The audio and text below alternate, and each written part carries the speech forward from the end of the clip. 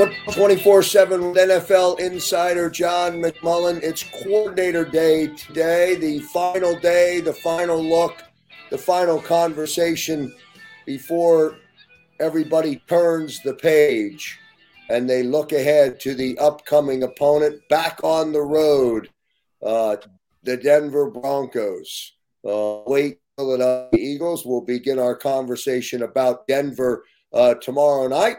Right now, we'll ask John McMullen to tell me everything he was going to talk to Jody Mack about this morning on Birds 365 that nobody actually got a chance to hear. And it was going to be some great convo as Jody Mack returning from a 4-day hiatus down to the Sunshine State.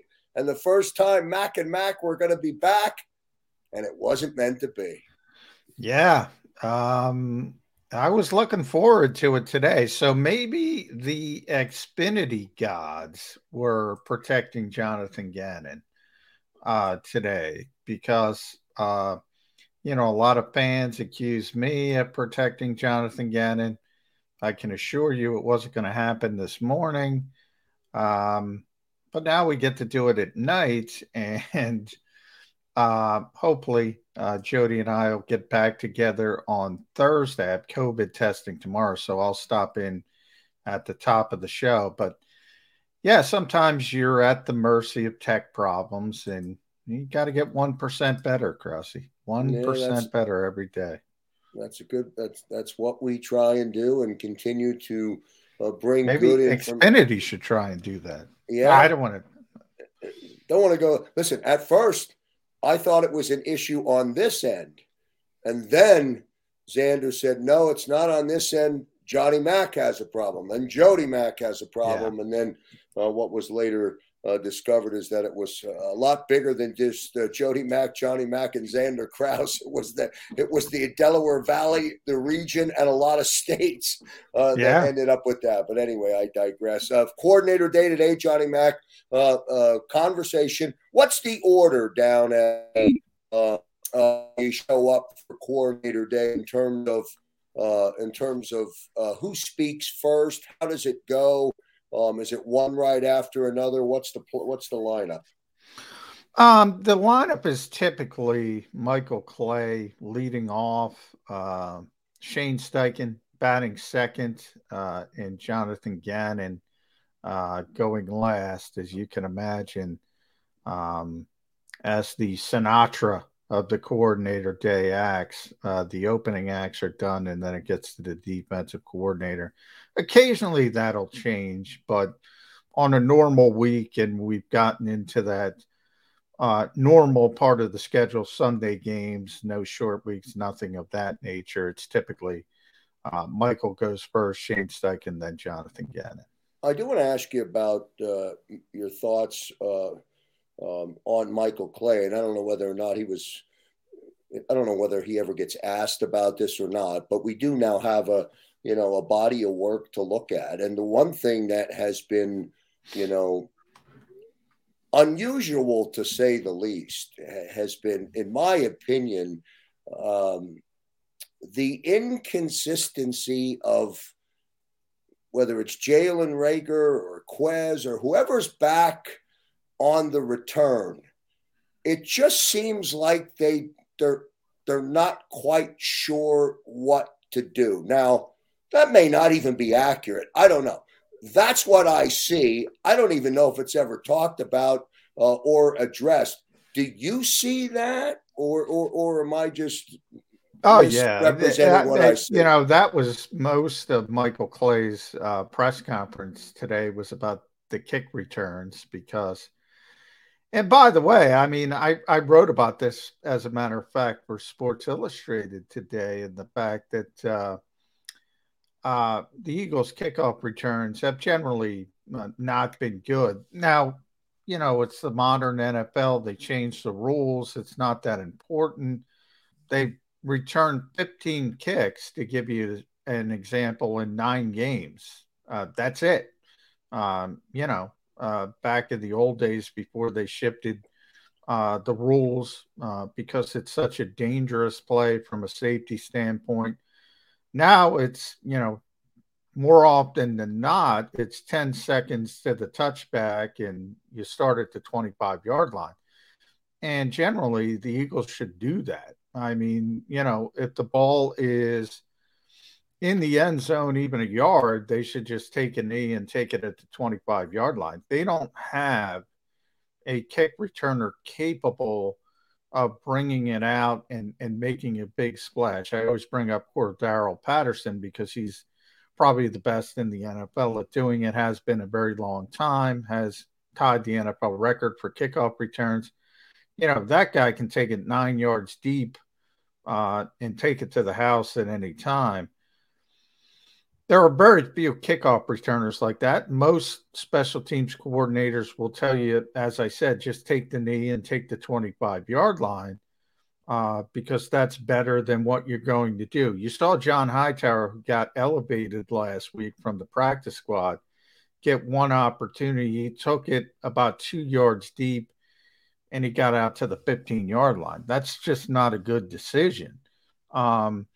Quez Watkins, it's interesting. Quez has plenty of speed, as we know, but he doesn't have that lower body strength. He doesn't have that big lower body. If you think about the great kickoff returns, what you have to do, you have to have that speed, but you got to be able to break that first tackle. You got to be able to break through. You got to have that tremendous lower body strength. And I bring up Patterson again. That's what he has. And then he's off to the races.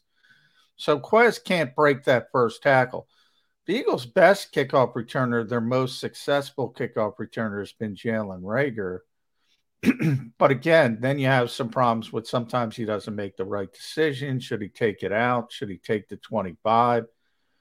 If I'm Michael Clay, I tell them to put their feet on the goal line, and if it's over their head, take the 25. They don't have a good kick returner, bottom line. I know we didn't get an opportunity to apply the thought process to returning a punt because the Chargers didn't punt the football on Sunday. But that's the other area where, and I think for the most part, it was Jalen Reagor who's always been back there. And boy, does he look he looks uncertain on punt returns for sure, for what it's worth. Yeah, no, you're right. That's part of the issue. I think Jalen has more of that lower body strength I was talking about as a kick returner. So he can break that first tackle. And he had a 44-yard return, I think, in Carolina. That was by far the Eagles' best kickoff return this year. And maybe that's his way to contribute because he's not contributing as a wide receiver. Lord knows that. So, maybe he can get some confidence. But you're right, as a punt returner, it's a lot different than kickoff returns. I think there's a lot of kickoff returns who aren't punt returners and vice versa. There's a lot of punt returners that aren't kickoff returners. Jalen has been doing both. And I agree with you. I don't think he always makes the best decisions when it comes to punt returns. I think as a kickoff returner, he's fine. As a punt returner, he's probably back there because you don't have anybody better, to be honest. Let's transition out of that conversation into since Shane Steichen is number 2 in the hole on coordinator day, we'll talk about the offense. Certainly, at least from an offensive standpoint, coming out of the game on Sunday, the offense was, would you say, competitive in the guts of the game, controlled certain elements while they were on the field, did enough to compete, and found themselves in a tie football game with 6 minutes left. So I don't know. Shane must feel. Did they feel pretty good about it? Did Shane feel okay about the offense on Sunday? Shane's never going to give you anything. I've said that in the past. Shane is Mr. Coach speak. If we were talking about the Eagles coaching staff, he's the guy who's just going to revert to the cliches. Really nice guy, but he's not going to give you much information. But yeah, I think as a whole, more so from Nick Sirianni, I think, they were fine with the offensive performance, understanding what the plan was. And the plan was to run the football against the 32nd ranked uh, defense against the run in the NFL. That's the Chargers. And they ran it effectively. Look, they didn't throw the ball a lot. There wasn't a lot of volume. We talked about the missed throws early in the game to Dallas Goedert, later to Devontae Smith. Both could have been touchdown passes. You got to hit those. Shane did mention that. And Jalen Hurts mentioned that, so he understands it. But if you go to the fourth quarter down 24-17, and I've said this pretty consistently, and I hope people are listening again, because I'm going to say it again. In my mind, that was the best drive of the season, of the entire season for the Philadelphia Eagles. And a lot of that had to do with the playmaking ability of Jalen Hurts. We are where we are. We're the same place we were in week one, to be honest. And, you might consider that a problem, or you might consider it a solution. The Eagles have a very unique quarterback who can make plays in different ways, and he's not consistent throwing the football. It's where we were in week one. It's where we are entering week 10. John, does Shane Steichen work one-on-one with Jalen at practice?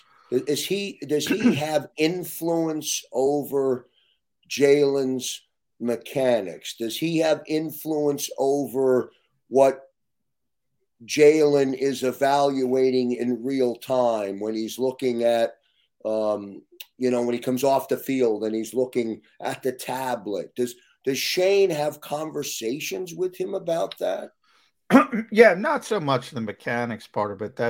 That's the position coach. That's Brian Johnson, who works with that stuff with the quarterbacks. He runs the offensive meetings, Shane Steichen, much as Nick Sirianni did for Frank Reich in Indianapolis. That's how they've set things up.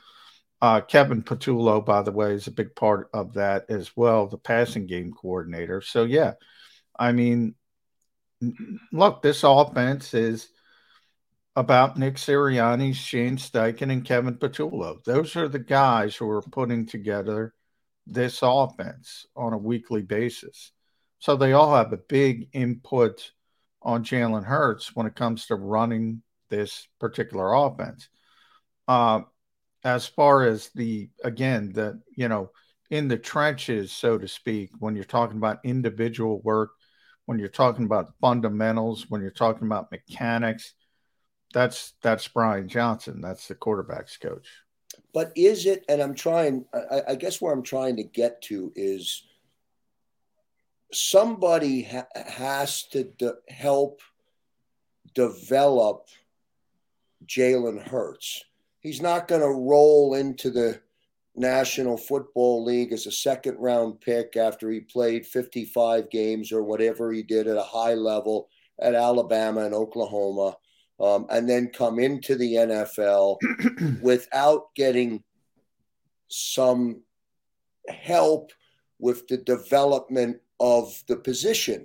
And part of that growth will allow him to not waste opportunities. That's what I'm trying to get to. Is that there, or is this coaching staff able to develop Jalen Hurts and make him a better quarterback, or are we just relying on Jalen to get better after each week of experience? No, I mean, player development is a big part of the NFL in every city, not just Philadelphia. I say this constantly. I think too many fans think you draft a player and that's the player and that's it. That's the start. And it could be anything. It could be the quarterback, could be a running back, defensive tackle, defensive end. Everybody's got to be developed. And player development is a big part of this league. You see it all across when it comes to quarterbacks. You see it, look at the top draft picks. Trevor Lawrence in Jacksonville starting out number one, Zach Wilson, Trey Lance, on and on. Justin Fields, you got to see last night. All these teams have to develop these young quarterbacks. The Eagles are in that same category. And yeah, I mean, everybody has a hand in that. Brian Johnson has a hand in that. Kevin Patullo does. Shane Steichen, Nick Sirianni. I mean, they're all working to develop Jalen Hurts and to make him the best potential quarterback he could be. The questions are, the piece of clay isn't as talented as the piece of clay in Jacksonville, from a trait standpoint, to use an example. But it doesn't mean you can't have success. And the Eagles, man, that's what they do every day, trying to get Jalen Hurts up to speed, trying to get Jalen Hurts up to being a high-level NFL quarterback. The bigger question we've been asking all throughout the season is, what is the evaluation? Last 2 weeks, which the Eagles have had success, they've scaled things back pretty dramatically.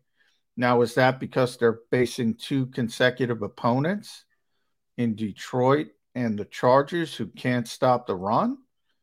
Could be just as simple as that. They're taking advantage of what those 2 teams do poorly. If it's more than that, like that ends in Denver. I mean, Denver's not a great team, but they have a great defensive coach in Vic Fangio. And I was on locally in South Jersey with our buddy Rich Q, and I said, look, if there is any coach, defensive coach, you could give me to make things difficult for a young quarterback, any young quarterback, from Trevor Lawrence on down, it's Vic Fangio. He's going to make it really, really, really difficult for young quarterbacks. Always has, always will. They're not terrible against the run. So you're going to have to go about things in a different way this week. And I think it's going to tell you a lot about where the Eagles stand with Jalen Hurts. Did they scale back things to help Jalen Hurts, or did they scale back things because of the opponents, the last 2 opponents? I think we're going to see that this week. Good stuff. Look forward to that Sunday at 4:05, Football 24/7 with NFL insider John McMullen, presented as always by Stateside Vodka. Our great friends at Stateside are still providing 15% off of the Stateside Vodka soda. We sold out of all the 1-liter bottles. Now let's sell out of the Stateside Vodka soda. Get 15% by using that keyword Jacob, statesidevodka.com. I guess we'll spend the remaining time that we have on Coordinator Day talking about Jonathan Gannon. Boy, I wish I could just snap and listen to the press conference, John. How was it? Cordial. Was the Philadelphia media cordial to the defensive coordinator today as he came to the podium? Yeah, I think I think we're always cordial. Tough. I should say tough. Cordial is correct. Cordial is correct. I should say tough. He got asked every question he should be asked, starting with the obvious, the completion percentage again. Over 80% for Justin Herbert, 5th time in 9 games. Really good quarterbacks, Dak Prescott, Patrick Mahomes, Tom Brady, Derek Carr, and now Justin Herbert.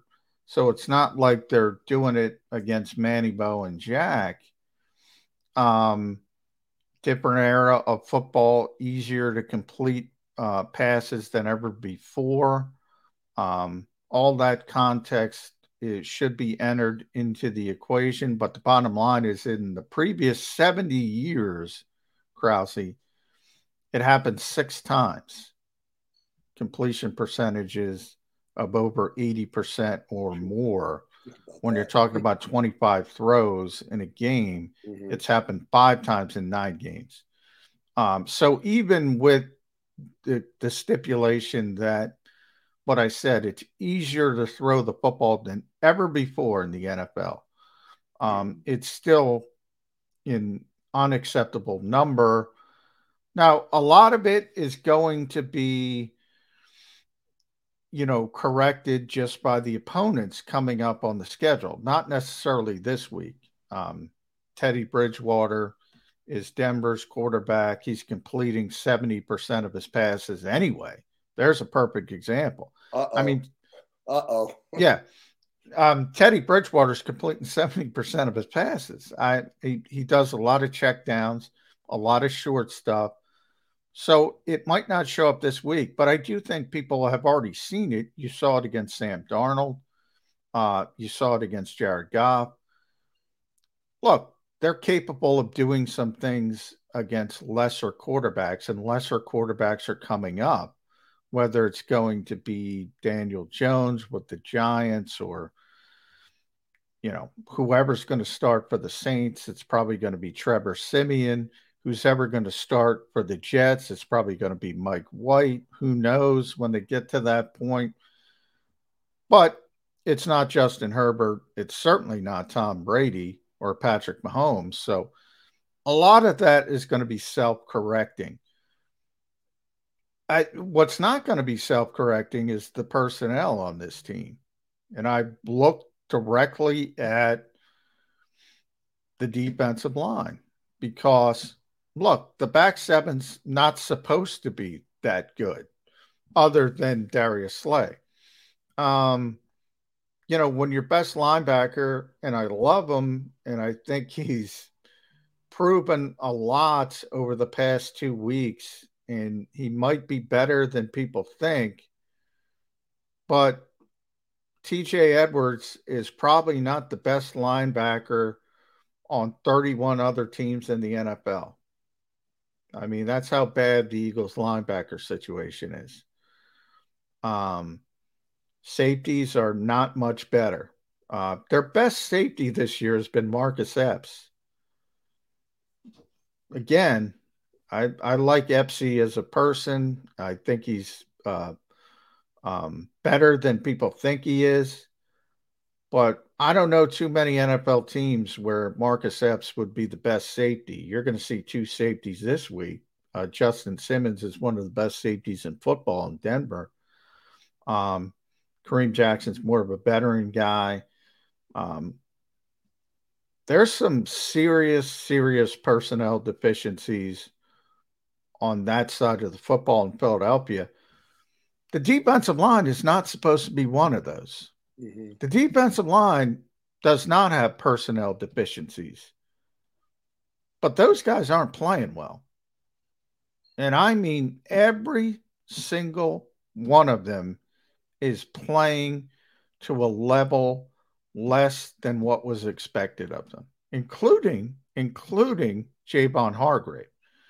Now, Javon Hargrave played great for the first month, but ever since then, hasn't played near the level that you expect him to play. Not over that first month when he was one of the best defensive tackles in football.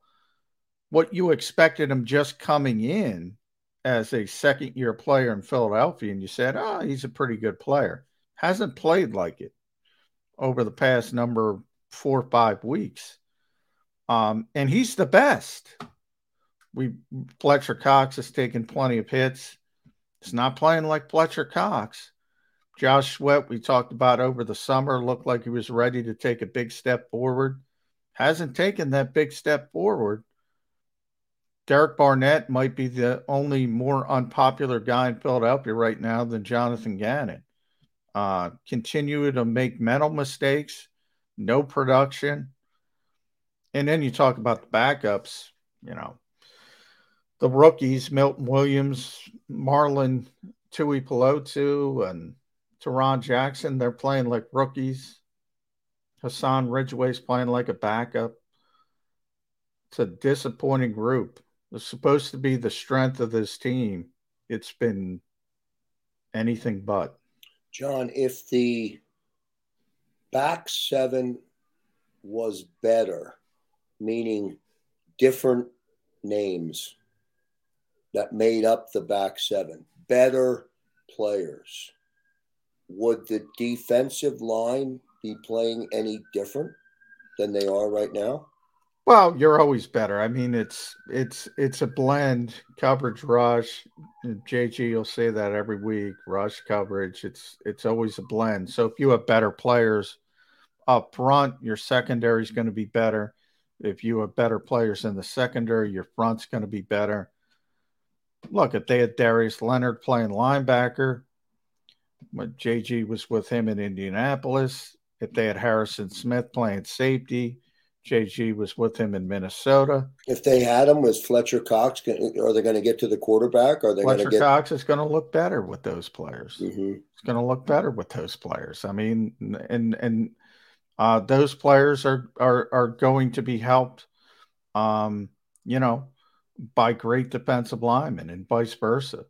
But I mean, look, like I said, I mean, Darius Leonard or TJ Edwards, you know, that's not an insult to TJ Edwards. One guy's an all-pro level player. One guy's an undrafted free agent overachieving. You know, Harrison Smith is an all-pro player. Ironically, Marcus Epps was drafted by Minnesota, was a backup there, 6th-round pick, picked up on waivers by the Eagles a couple years ago. He'll tell you, you know, he's told me many times how good Harrison Smith is. I mean, well, good players are good players. You're going to see one of them in Denver, and Justin Simmons might be one of the few safeties in football who can call himself a peer to a guy like Harrison Smith. Those guys are different. They're different players. They make a difference on the field. Well, it sure is hard for the general manager to build and construct a team on both sides of the football, but perhaps some of that draft capital should be utilized on the defensive side of the football. I'm not talking about an edge rusher. Well, you know, they haven't drafted a first-round pick on the defensive side since Derek Barnett. If you think about it, you go back to before Derek Barnett, who was 2017. It was Marcus Smith, who was 2014, and obviously that didn't work out. Before Marcus Smith, it was Fletcher Cox way back in 2012. So this team hasn't used a lot of first-round picks on the defensive side of the football. Now, they have drafted guys in premium rounds. They tried to fix the cornerback issues with Sidney Jones, Rasul Douglas. They got it wrong. You know, they drafted Davion Taylor in the 3rd round, but that's a very raw player. You go back to Jordan Hicks, who was a good 3rd-round pick, but they let him walk. Deemed too expensive, too injury prone, and he's still playing well in Arizona. So, you know, people in the NFL often talk about stacking good decisions, and good things happen when you stack good decisions. Well, when you stack bad decisions, bad things happen. There's a lot of bad decisions and what I just mentioned. And on that note, it's a perfect way to end Football 24/7 with NFL insider John McMullen here on the Jacob Media YouTube channel. Back to work tomorrow. Johnny Mack will be down in South Philadelphia. He will make an appearance on Birds 365. Should be Jody Mack. And I guess Jeff Kerr will be in the hot seat tomorrow, along with John McMullen. And then we'll see you back here tomorrow night. We'll see you on Birds 365 for the reunion with Jody Mack and Mac for 2 hours. We had about 20 minutes. We miss it, Johnny Mac. You had about 20 minutes of it. It was getting going too. Getting going. Yeah. And then bang out of nowhere. We look forward to that. Great stuff, Johnny Mac. Appreciate it, my friend. And we'll talk with you tomorrow.